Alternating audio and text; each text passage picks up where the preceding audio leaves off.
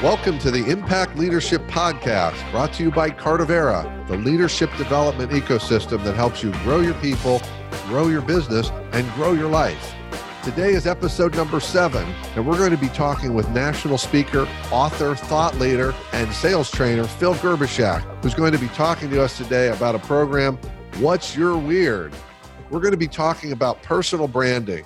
How do you stand out in a very diverse and messy business world? How do you stand out in a sales context? How do you differentiate yourself in an authentic way? Phil is going to be talking about not only how do you stand out, but he's going to talk about a couple of key elements to sales, including things we don't hear all the time. How do you function in a place of service in sales? And the really great one for me is, how do you play the role of a teacher when you're in the sales role? Stay with us as we have a conversation with Phil Gerbyshak about all things sales, marketing, and personal branding, and leave today with ways to have more impact starting tomorrow in your business and within your organization. Welcome to the Impact Leadership Podcast.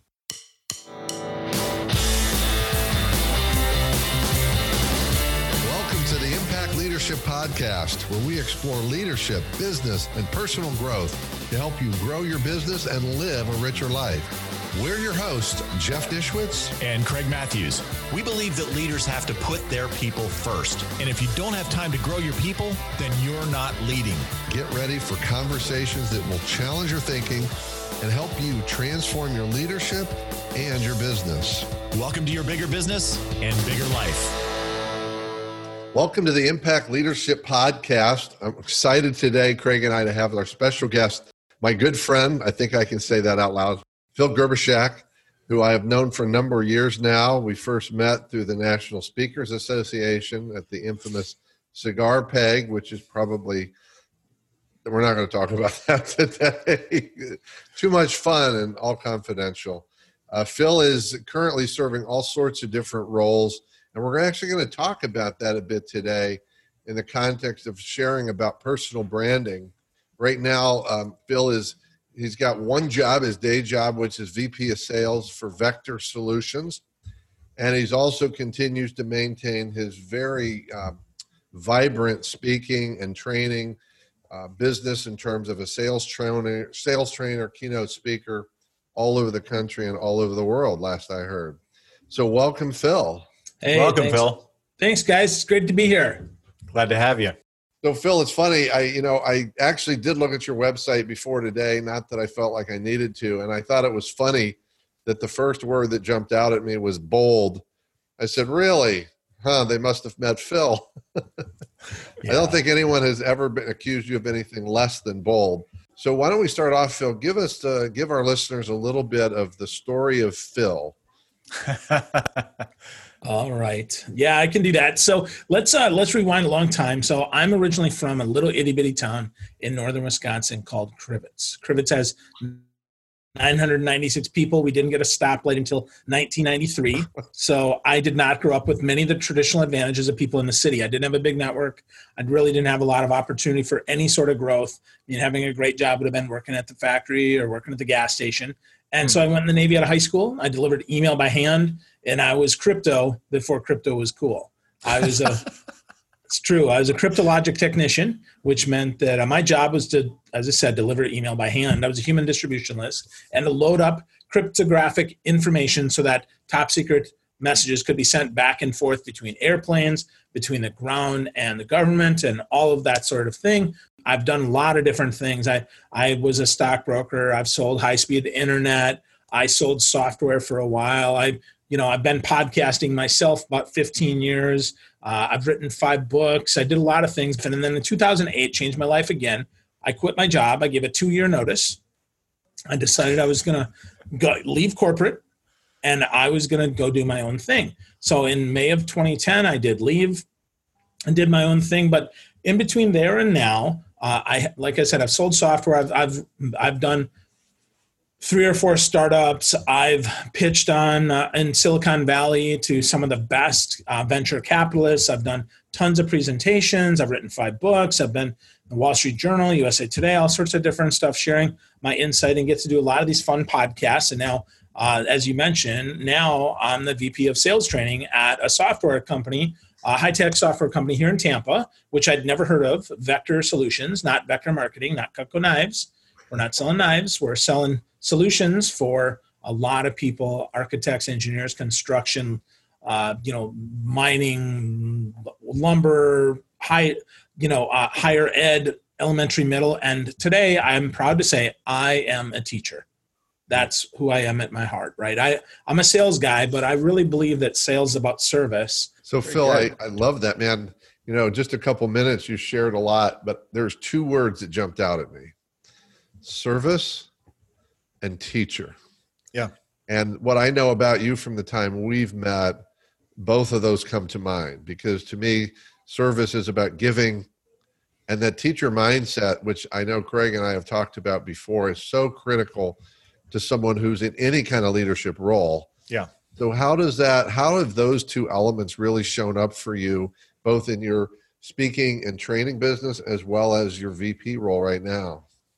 Well, if we think about serving first, it's all about being useful, right? That's why the word useful is there. And other people have said that, right? I didn't really think about that.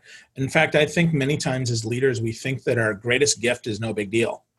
But really our greatest gift is the thing that is no big deal to us, but is of great value to other people. Yeah. And I didn't believe that. I didn't embrace that, right? I thought, well, it comes easy to me, so it's got to come easy to everybody else. Well, it doesn't. Being of service means that from my greatest gift, I can best serve. I can share that with you, because you can't pour out of an empty pitcher. It's just not possible. So that's where greatest gift, right? Service. And when it comes to teaching is kind of two parts. Teaching first is listening, finding out what the student needs, what they say that they need, and listening even between the lines to hear what is it really that they're asking about, what really hurts. And then from there, then it's responding and offering an insight, or offering a different perspective, or offering a little nudge, a little bit of encouragement to go just a little bit further to help them understand that, frankly, it was either inside of them, or now that I've shared it with them, now it is inside of them. And now they can work on it if they'll only take the time to prepare and practice and get it done even more, regardless of job. I mean, I work with salespeople now. So preparing and practicing means, prepping for the sales calls, stuff like that. And practicing means, saying people's names, making sure that you get your talk track right, things like that before you go to produce. But frankly, it's still about service and teaching. Nothing sells like confidence. Let's be really clear. If you're not confident in yourself and your product and your service, in what you're delivering, right, in the leadership that you do for your team, well, how the heck are they going to follow you, right? If you say, charge that hill, but boy, I'm not really sure that's the right hill. Well, that doesn't work, right? That doesn't stinking work. So we have to remember that. So, and confidence, again, comes from preparation and practice, experience on the field, right? Having been in the military, you call it battlefield experience, and you don't get that always in battle, but you get experience by preparing and practicing, getting ready for that. And many times that is what our military does. That is what leaders do, right? We prepare our team for the worst possible case scenario, even though it never comes, because then when the best case happens, then it's exciting, then it's new, and then we can handle it, because then we can go with the flow. And it's like, wow, this is a lot easier than I thought, as opposed to preparing them for the layups, which is like preparing for the easiest case. And then any adversity comes and we're like, whoa, my gosh, what do I do about this? This is hard. So yeah, that doesn't play so well. So I'd rather prepare for the worst case and then hopefully get the best case. Well, something I want to highlight, because I'm not sure everybody caught this, because one of the things Craig and I are focused on around creating more impact is we talk about, for leaders to have more impact, they have to disrupt. And what they first have to disrupt is themselves and their thinking. And when you put together and said, wait, we're talking about sales, and most people have heard, if I'm in sales, I've got to be good at listening.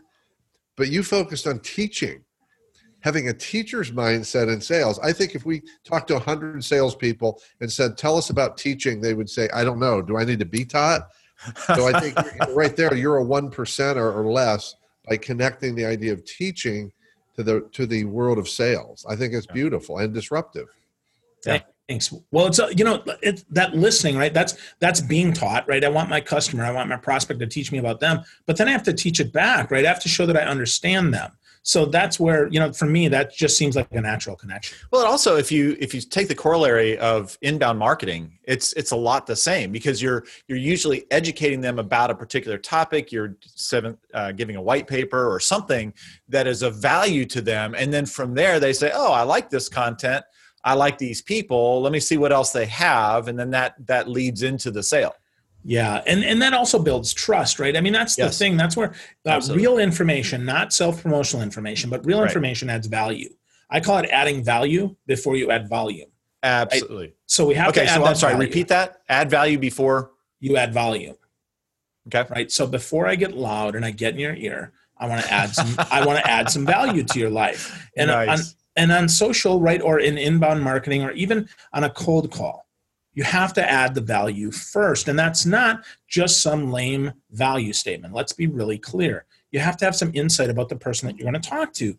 Absolutely. I mean, I'm not saying you have to go as far as the challenger sale guys go and really just pushing your customer and making them super duper uncomfortable. But that first call has to show that you're not just some schmucky SDR, not just some schmuck that's going to sell. You have to say, okay, listen, I have value for you. And I get that you're super busy, but if you give me 5, 15, 30 minutes of your time, I'm going to prove that value and give you a return on your investment. Because what we often miss is opportunity, not income, right? Not saving money. I've got 80 things to do today, right? If I'm working a 10-hour day, and that's most of my days, right? I'm working from 7 to 5, 7 to 6. That's my day. Or I work from 8 to 5, and then I come back on at night. 10-hour day.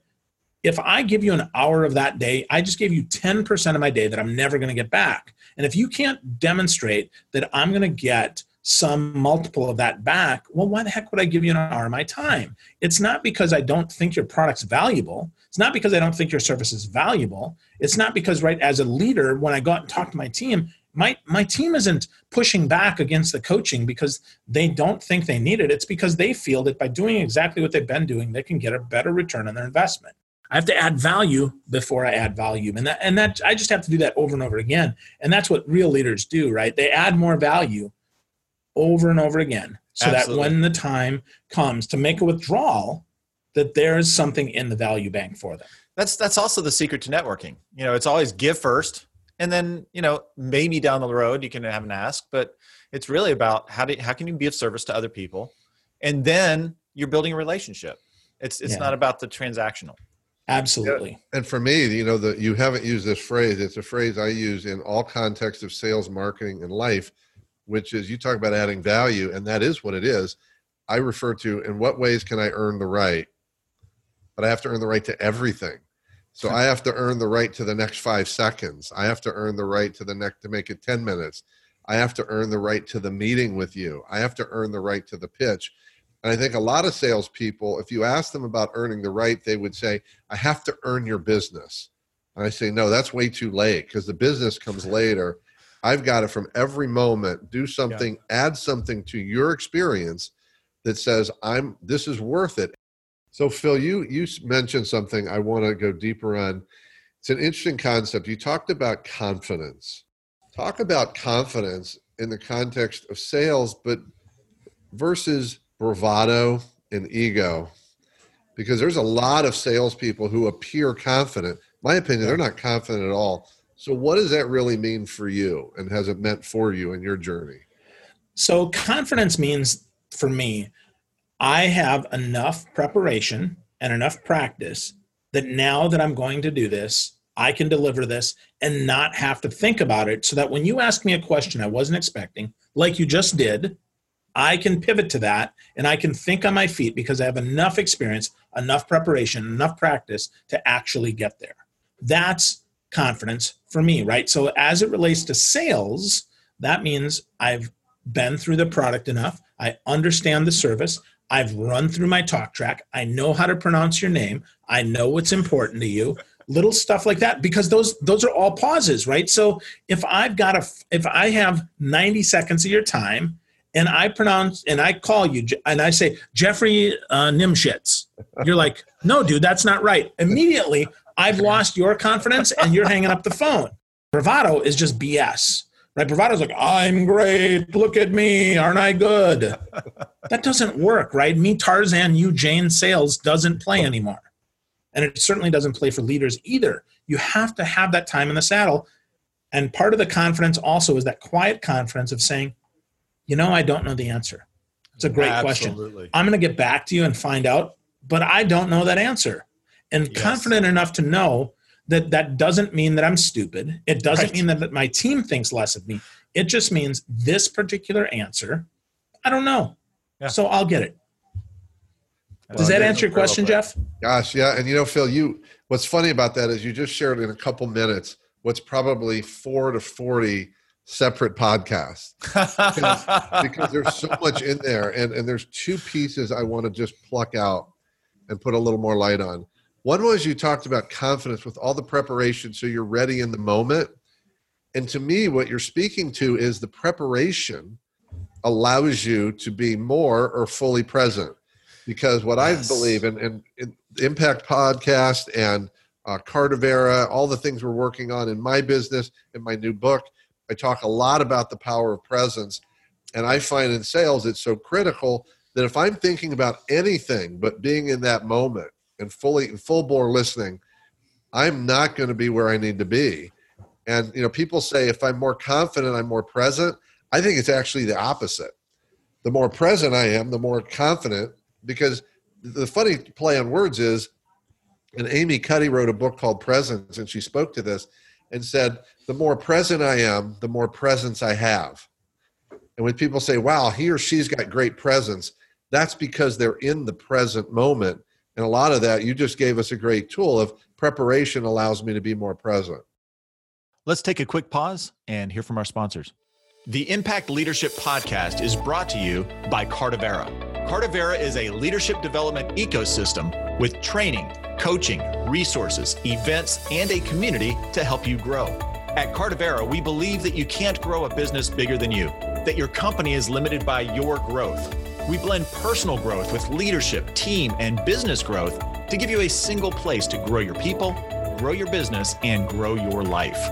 The Cardavera Tribe is a membership program like nothing else you've seen. In addition to training and resources, you'll also have access to Craig and Jeff, as well as masterminds, coaching, implementation plans, game days that challenge your thinking and accelerate your growth, and a personal growth Sherpa who will be your guide on the side to help you achieve your biggest goals. You can find out more at cardavera.com. That's CARDIVERA.com. Or just click the link in the show notes. Welcome back. One of the things that I know about you, Phil, is you are a master of personal branding. And I'd love to hear more about your take on that. Sure. Well, personal branding, I think it boils down to 3 simple words. What's your weird? That's personal branding. It really is, right? So what's weird about you? What's your weird? So if we break that down, right, and we really think about what's your weird, weird is really simple, right? It's what do you do differently than everybody else? So for instance, in a sea of attorneys, Jeff, you're an attorney. That doesn't help you. But the fact that you have a bald head in a group of people that don't have bald heads, well, that might make you different. The fact that, Jeff, where are you from originally again? Ohio. Ohio, right? And now you're in Florida. Yeah. Well, that might make you very different here in Florida, right? In Tampa. Could be my orange glasses. That could be what helps me stand out. In fact, on this podcast, right, I'm the weird one because I'm the one that has hair on my head. Right, exactly. That makes me weird, right? No, right? Because it's all about what makes you different. But so if we think about what's your weird, that is personal branding in a nutshell. Okay, now personal branding is also what people say about you that helps you stand out. So for me, again, I swear to you, I didn't initially think that wearing bright colored glasses was any big deal. Because frankly, you can go buy a pair of bright colored glasses too. That doesn't matter. But you have to then stand behind that. And as everybody says, in fact, I remember 7 years ago, Darren LaCroix says, dude, I could spot you from across the room because of your bright glasses. Yep. Sally Jessy Raphael. Yep. Absolutely. Bright so I think about that, right? So that's one part of personal branding. So what other people say, that's the other part. And then it's what you do consistently, time after time after time. So that's being helpful. That's being useful. Whatever that is, right? That's personal branding. And you show up time after time aligned with who you are. So if you're passionate about leadership, you have to be the example for leadership. And that's kind of a big topic. So I would tell you, niche that down even further. It might be leadership for someone else, right? Leadership for it. So advice for new leaders could be your niche, right? Could be how you personally brand that. And then you come at that so that people remember your name, or they remember what you look like, or they remember what you do. You know, Sally Hogshead said it best. And I credit her all the time with this. And she says, better is good, but different is better than better. So if you think about it, you know, being different is really what helps us all stand out. And we all have something different about. So if we think about this, right, I served in the military, I live in Florida, you know, there's different things that help me stand out. And we put those together, throw them all in the blender. What's your weird? And now we've got our little blended up personal brand, and we just behave in that way every single day. For me, it's not just the orange glasses. It's other bright colors as well, because now people say, well, Phil, how many pairs of glasses do you have? And do you match your socks to your glasses? And do you match your cufflinks to your glasses? And a lot of days that answer is absolutely. And it helps people remember me, because my personality also leads into that, right? Because that's who I am. So it has to be congruent, right? It has to be aligned. And then just be that way over and over again. And that's personal branding. That's in articles that I write. That's in videos that I do. That's in interviews that I do. That's in interviews that I am the interviewer in. That's how I speak. That's how I train. That's the books I write. That's everything that I do over and over and over again. So you have to be consistent with that. And it's, you know, it's work, right? And it's a work in progress, because if suddenly I decided, well, I'm not going to wear glasses anymore, well, now I've got to do something else. Yeah. So it sounds like there's two different sides to that. One is the intentionality of saying, okay, this is who I am. This is my weird. But there's also the this is what other people are saying my weird is, or how I stand out. And it's really coming from both directions. But I would say the authentic you seems to be what other people are saying, because that's how you're showing up in the consistent way. Right. Yeah. It's two circles, right? And the overlap there is really your personal brand. Yeah. Right? What you want to be known for, and what other people say, and then it shows up, and that's in the middle. But it starts, though, you have to start somewhere. Looks like glasses. Could be glasses, right? That kind of move in, right? But it really starts, though, you have to pick your lane. So Phil, I heard something in there. I don't know if you've ever thought of it this way. I'm taking away 3 C's around personal brand, and one is consistency. Mm-hmm. Another is congruency, which is not the same as consistency, and the third is confidence. And where that comes together, all 3 of those for me is, it's about, I think you got to own the brand. You got to be willing to own the brand. And there's a risk with it. So the story that comes to mind is one of my dearest friends. He's a fellow speaker and author, and we were together in a really cool setting where, you know, we have really good conversations, and he had not shaved in a while. And he looked good in the beard. I said, I told him, you look good. And I said, yeah, you look really good. He goes, well, I'm going to shave it. And I said, why are you shaving it? He said, well, I'm speaking in a couple of days. I need to shave it. And so the next night we were at a cocktail party, and he came up and he said, Jeff, do you think that I can keep this beard and pull it off as a speaker? And I said, absolutely not. And he looked at me and said, as he often does, well, last night you said it looked great. I said, it does. Then why did you tell me you can't pull it off? And I said, because you asked my opinion. Right. You're asking for me to tell you it's okay. And when you don't have to ask my permission, then you're ready to have a beer. Great insight. And I think that's that confidence piece that really, I think the congruency for me is the biggest piece, because it feeds the others. I can be consistent all the time, but if I can't own it, and I'll tell you, for me, you probably haven't seen me as much, but I started owning a couple brands the last couple of years, and I was hesitant. And one was about purple, because I wore purple a lot. And I think, do you know David Rendell? Of course. Prefect. So David, he's owned his brand. He's in Captain Pink. Weird and pink, right? Think pink. But he said, Jeff, you got to own your brand. And I was hesitant. And my tailor about 8 months ago suggested that I get a sport coat that is all lavender. There's no pattern. And I looked at it and I said, I'm not ready for that. And she said, yes, you are. And what I found is I was, because I wear that jacket and I own it, frankly. Yeah. And it is a differentiator. And people come up to me and say, wow, what a jacket. And they have said, man, you just own that. And that is more than confidence. There's There's almost a soulful congruency that I think we have to get to in order to really claim and own a personal brand. Yeah. And that's normal, right? Because if everybody likes it, like it's like lukewarm water. Yeah. Nobody hates it, but everyone's like, it's okay. Well, I don't want to be okay, right? I'd rather have 20% of the people that are super excited about my orange glasses. I've actually had people who've told me, you know what, dude, I hate your orange glasses. Like, that's right. Fantastic. Yeah. And honestly, they're both right. And I frankly don't give a crap about either one of them. Right. Right. Because they're my glasses. They're not yours. Yeah, that's right. Well, and I think to close the loop on this, as we're getting near the end, the phrase, and one of my coaches did this to me. I'm going to say he did it to me years ago, because this is about impact. And he asked me a question that I didn't really want to hear. I knew it when I felt the answer coming up. He said, if you want to have great impact, and that's what we're talking about, he said, what does your rejection rate have to be? Ooh. And exactly, that's my body reacted. And as soon as he said it, he said, what do you think? I said, it's got to be at least 50%. And he said, where are you today? And I said, man, on my best day, I'm at 10%. And he said, the question for you is not, can you do it, but are you willing to take the risk to be rejected by over half the people to have the impact you want to have? And that is, you can call it boldness, you can call it courage, you can call it confidence. But that was a takeaway that was one of those, talk about a phrase that pays. Are you willing to be rejected by over half in order to have impact? So, Phil, you're a guy that I'm guessing has experienced a little bit of rejection in your life. Yeah, absolutely. You wouldn't be where you are. So, yeah, I guess closing question is to share with us, for you, how do you view rejection, and what do you do with that? Well, rejection first is necessary. Absolutely. You have to get rejected. I think if you don't, your ideas aren't radical enough.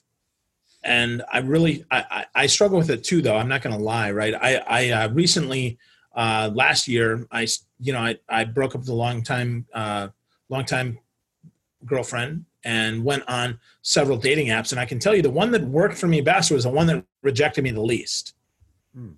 So I don't like rejection either, but you can absolutely practice being rejected. And I would say, one of the people that you want to learn from in rejection is a guy by the name of Jia Zhang. In fact, I'll be happy to make an intro because I bet he'd be a great guest for you guys. Jia is fantastic. Jia Zhang is great. He wrote a book about rejection therapy. And so for me, I'm always learning about it. I'm always learning and seeing how I can be rejected. And I can tell you that even though it's not comfortable, I know that it's necessary. I know that it's how I grow.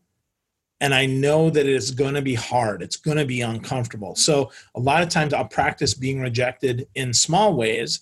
And sometimes, guess what? Sometimes I'm pleasantly surprised. So sometimes, recently I have had people who don't necessarily agree with the direction that I'm taking training.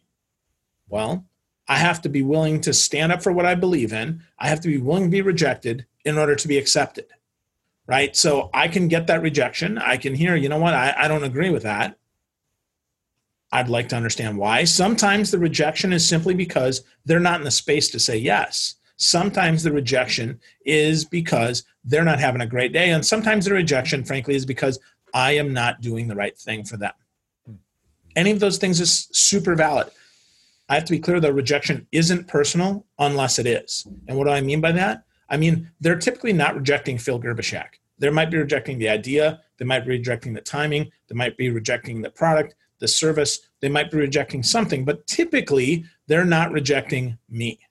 And I think as salespeople and as leaders, we have to stop taking it so personally and start understanding that people reject us for their own reasons, not for ours. That's a huge insight, Phil. I think a lot of times, especially people just starting out in sales, they're really resistant to make the pitch because they don't want to be rejected because they do feel that that's personal.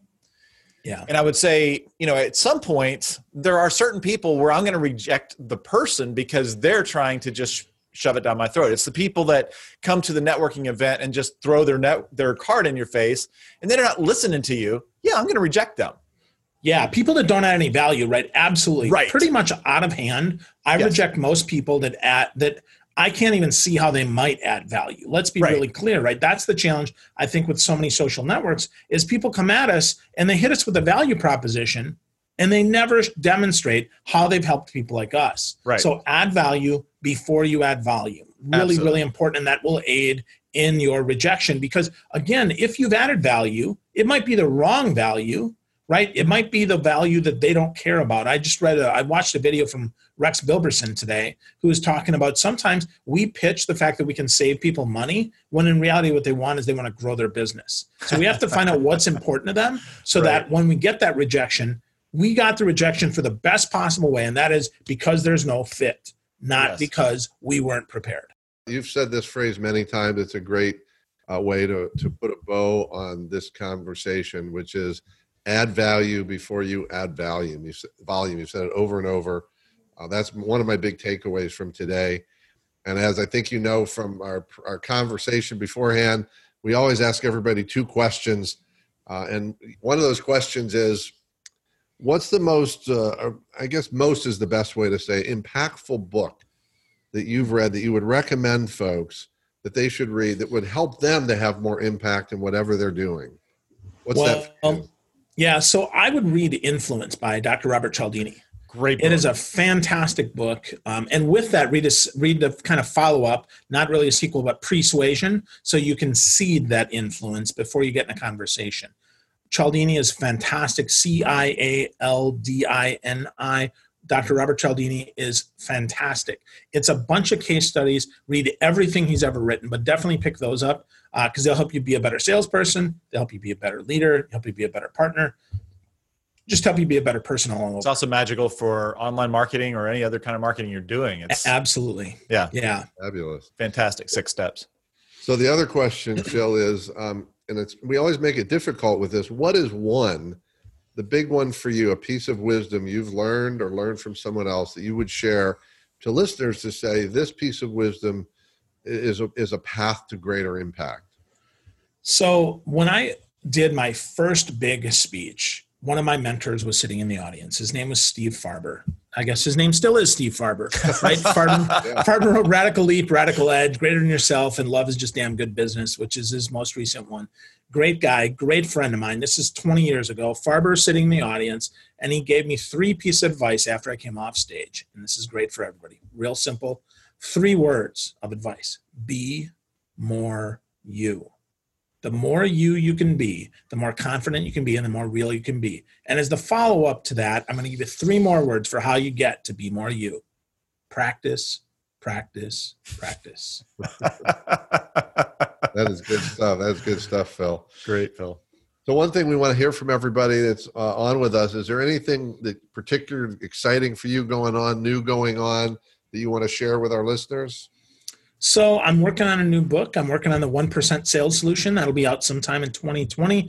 It's little things that salespeople can do each and every day to get 1% better. Because the best salespeople are already giving it everything that they've got. But how do you give just a little bit more? And 1%, really, if you're where you think you are and you want to turn up just a little bit, I want to encourage you, think about the 1% better that you can be each and every day. And that's what I'm going to talk about in the book. Fantastic. Awesome. I look forward to that one, Phil. Yeah. So thanks. For the people who want to keep track of you, follow you, stalk you perhaps, I'm sure you have a couple of those as well. I do, and I kind of like stalkers. It makes me feel more self-important. And the people who want to know when the book's coming out.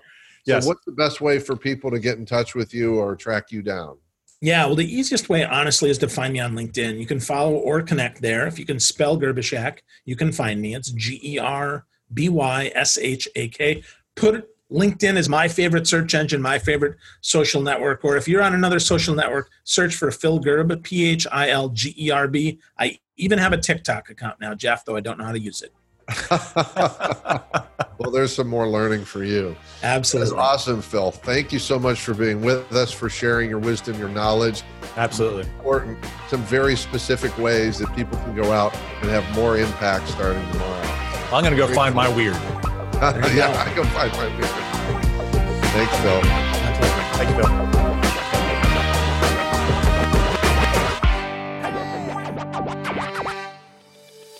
If you like this podcast, you'll love the Cardavera Tribe. The Cardavera Tribe is a community of growth-committed leaders who want to connect, engage, and grow themselves, their people, and their businesses. Cardavera is a leadership development ecosystem with training, coaching, assessments, and events to challenge you and help you grow. And the Cardavera Tribe is a membership like none other.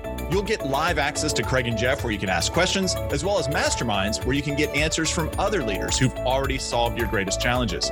You'll have access to additional interviews and a variety of courses, tools, and resources to help you achieve your biggest goals. We have monthly game days where we have challenges and competitive games to help you grow your leadership capabilities. And you'll get a personal growth Sherpa who will guide you to help you reach your growth goals. To find out more, go to cardavera.com. That's CARDIVERA.com. See you on the inside. How much do you understand the future of finance? I'm Jim Roos, a top 10 banking influencer and host of the podcast Banking Transformed, where we dive deeply into the rapidly evolving world of banking and financial technology. Join me as I interview industry experts, thought leaders, and innovators as they unravel the latest banking trends, disruptions, and game-changing technologies reshaping the world of finance. Redefine your understanding of the banking ecosystem. Subscribe now to Banking Transformed, available wherever you get your podcast and now available on YouTube.